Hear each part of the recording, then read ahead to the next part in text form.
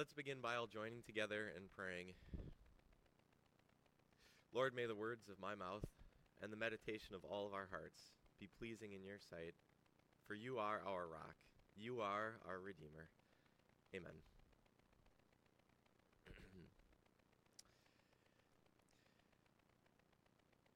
So the degree that this sermon is going to hit and connect with you and give you something that is really meaningful or completely misses and just be words that came out of my mouth this morning. It depends on just one simple detail today. So we got to start there. Here it is. It's going to be mind-blowing. Ready? You and I live and our people in 2024 AD. I know, right? Pretty crazy. Some other obvious things. That means that Jesus lived on earth before us. It means that the people who lived before and at Jesus' time, the way that they worshiped is different than the way that you and I worship. It means that if we are going to get anything out of God calling us his temple, and this picture that God wants us to have on our minds this morning, we got to get out of the here and now, and we got to go back to that time. So here's your Sunday morning quiz. What do you know about the temple? Guests who are here, first-time visitors, people that have not been in the Bible very much in their lives, you guys are off the hook. You don't have to answer. But you who have been Christians like your whole life, who have been in the Bible the whole time, what do you know? No, just kidding. I'm not going to put you on the spot and do that. Because I think even for us who've been in the Bible a lot, thinking about the temple and what the temple was all about and all these awesome details that God gives, these aren't things that normally run through our heads, are they? Okay. So let's just go basics then. What things do anyone probably know about temples? All right, well, temples, thanks, Nora. Temples were built to worship gods, right? Temples have been made all over the world, lots of different places, lots of different cultures. Temples, for most places, are like these big, giant, ornate, most impressive structures in a culture. We can see that temples were really important for people. For us as Christians, the Old Testament temples are important to know because for them, these were the centers of worshiping the true God. Here's kind of what one temple, this is Herod's temple around Jesus' time. This is kind of a depiction of what it would look like. Once you get to around 1000 BC, that's like 3,000 years ago, the temple is where it's going to happen. This is where God promises to live on earth in a very special and unique way. This is where all the festivals, where people would come back to Jerusalem and party and celebrate, this is where it was going to happen. This is where every day so many people would be coming in for daily worship practices. You can see even in the physical design of this structure, right? This is over and above and more beautiful than anything else around. God wants this place to stand out. And what would people have known the temple for more than anything else? The sacrifices. At the heart of their worship style, really our old worship style, was a focus on giving stuff up to God. You would have sacrifices every single morning. You would have sacrifices because it was evening. You would have sacrifices because you harvested your crops. You'd have sacrifices for when you sinned and messed up, and when you sinned and messed up in this way and sinned and messed up this way. You'd have sacrifices for when you were blessed with really good things happening. You'd have sacrifices for when you'd have new kids. They were just sacrifices. And you see, temple worship meant that you couldn't just bring whatever you wanted to sacrifice to God whenever you wanted. Temple worship meant sacrifices following God's specific details of what to bring and when to bring and how much to bring to. If you want to get more into all of this and spend hours going down this rabbit hole, read through the books of Deuteronomy and Leviticus, and you are going to find way more details than you've ever asked for. And I think it would be really easy for us today to take a look at temple worship and how they worshiped and how they honored God and all these laws that were around it, and to try to bring that kind of thing to us. It's okay for us to admit that we like to have very clear steps in front of us, right? We do it. We watch the YouTube videos when we're trying to figure out how to install the new oven and connect the right cords. We get frustrated because we can't figure it out as we're putting the new starter on, and then we go back and we do it. And if you're of a different generation and you don't have to do those things because you learn those things, we do know that there were those little yellow books, the whatever fill in the blank for dummies that you guys used too. We know you had to learn too. But for us, getting a to-do list, getting very clear instructions, and working on checking things off, that's what we do in our normal everyday lives. But that kind of thing is not going to work for us spiritually. Because you and I know what it's like to have an endless list to try to work through.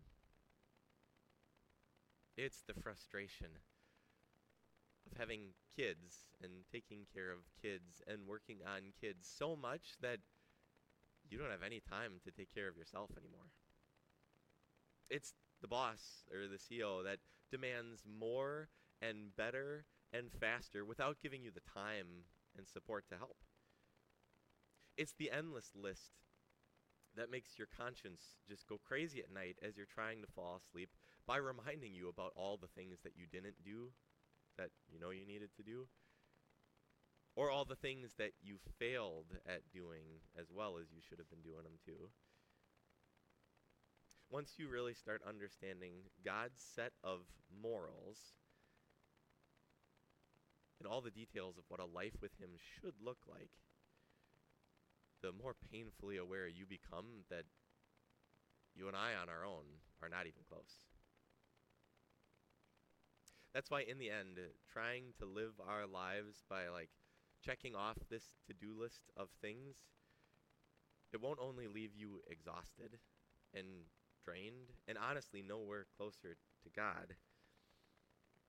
It'll ruin you spiritually. We can't do it all.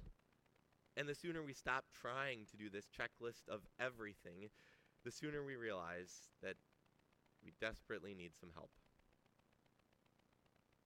And that's why the most important day for Old Testament worshipers, the most important thing that would happen at the temple every single year, that's what it was all about.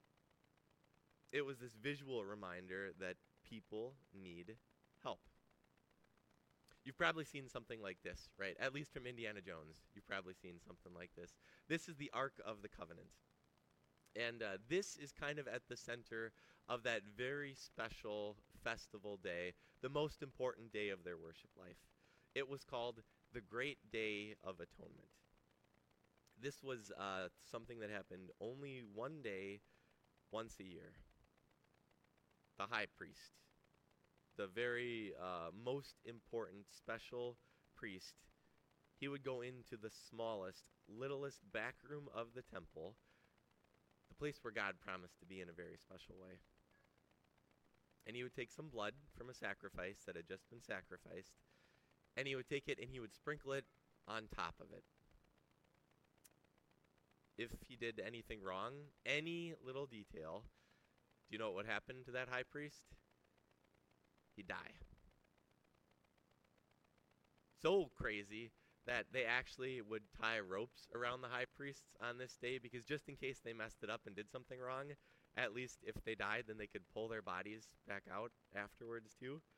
Talk about trying to worry about getting everything right in every detail. But it was very obvious as they did this, for people to be good with God, there needed to be a sacrifice. There needed to be bloodshed. Do you know the coolest detail of all these things? The very top of this place on top of the ark, this is called the mercy seat. This is the place where mercy happens. This is the thing that would point temple worshipers forward to better sacrifices, better mercy.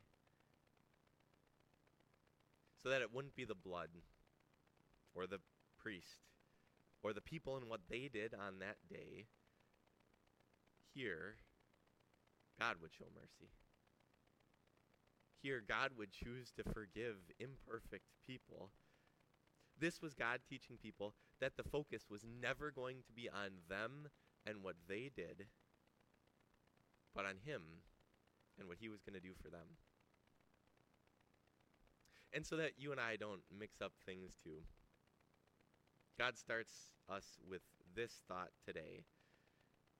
Therefore, I urge you, brothers and sisters, in view of God's mercy, in view of His mercy, then offer your bodies as a living sacrifice, holy and pleasing to God. Then this is going to be your true and proper worship.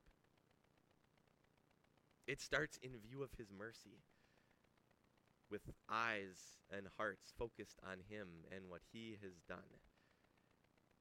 Not struggling, not trying to do it all ourselves, but ready to admit that we need Him.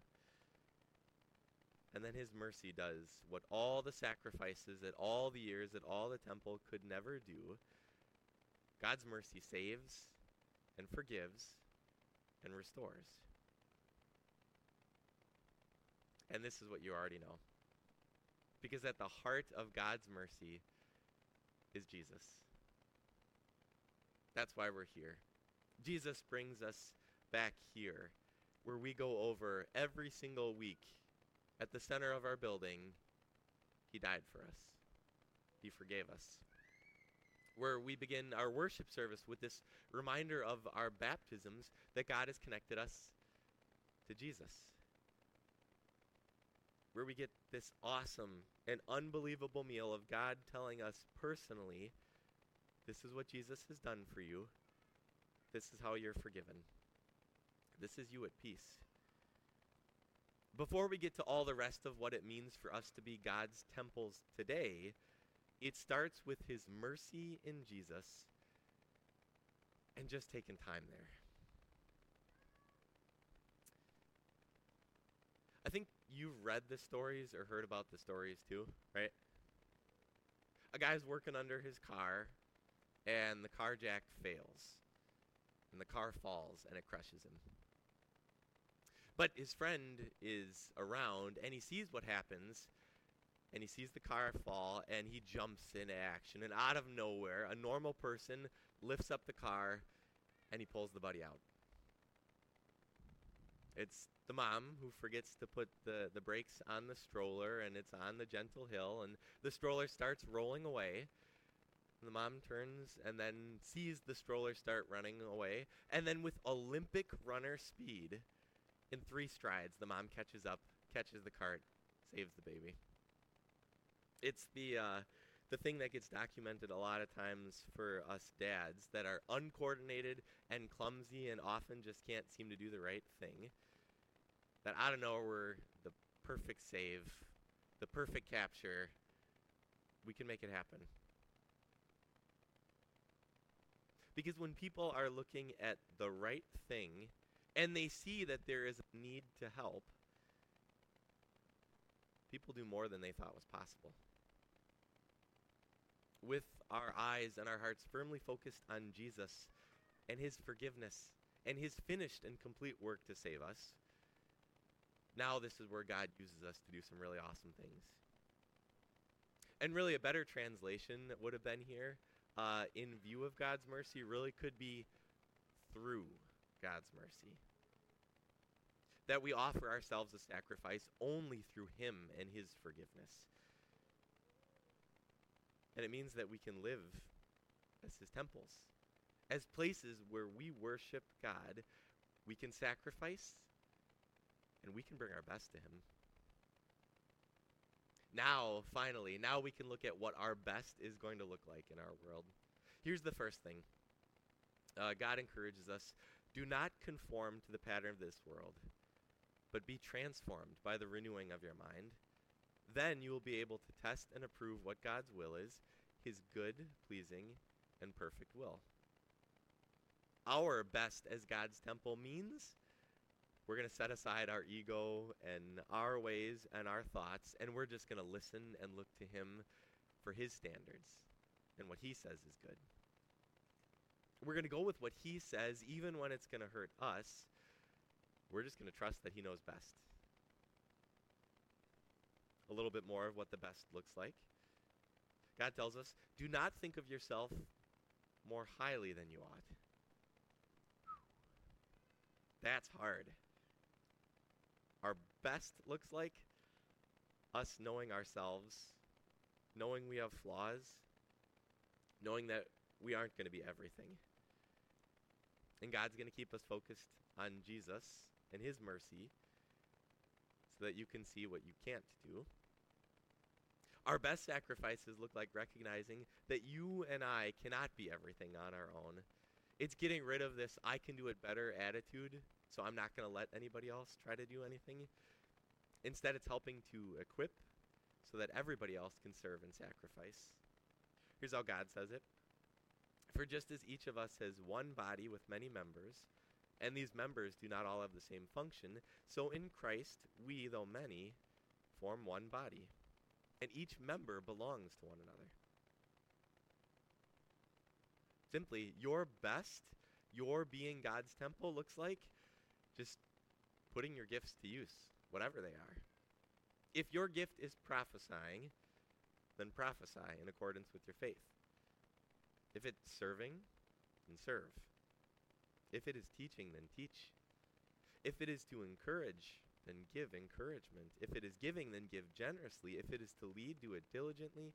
If it is to show mercy, do it cheerfully. Whatever it is, do it. Now we're going to go through the rest of chapter 12 of Romans so that you can see some things that might be for you. Your way of giving your best. Your way of being God's temple. There's a whole lot of details, so when something connects with you, just kind of make a little mental note so that you can come back to it later and think about it more. Okay, we're going to go through them a little bit by little bit. Here's the first one that God encourages us later on in chapter 12. How are you God's temple? Love. But love must be sincere. Not a face, not fake, sincere. Hate what is evil. Cling to good. Part of this dying to self thing is knowing that that side of you, I can hate that. I can be done with that. I want God's good.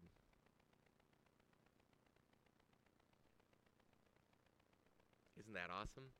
Be devoted to one another. So much so that you're thinking about them, loving them like God would love.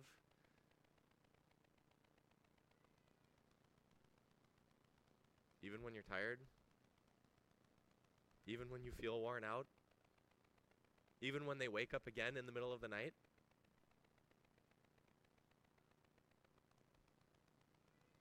Even in our world, where day to day and week to week just looks down and sad and bad. When it hurts, and you don't know what God's trying to do, and you don't know what God's plan is,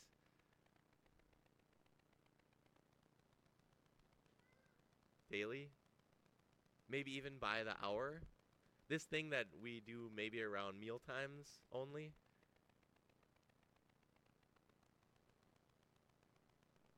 because you have more than you need.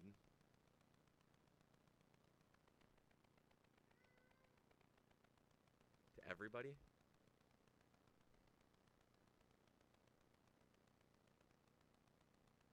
Everybody?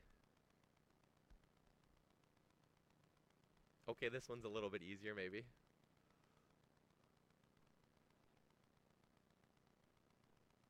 This is hard.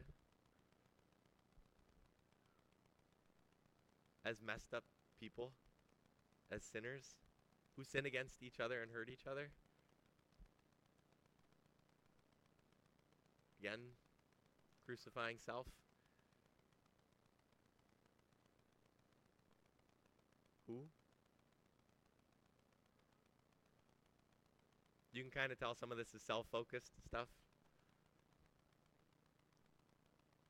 And then there's a couple more details at the end of chapter 12 that I didn't include that later on today, go back and read through Romans 12 too. But did you find something that connected with you? Do you see a way that you could serve? Do you see a way that you can give your best to God? Do it.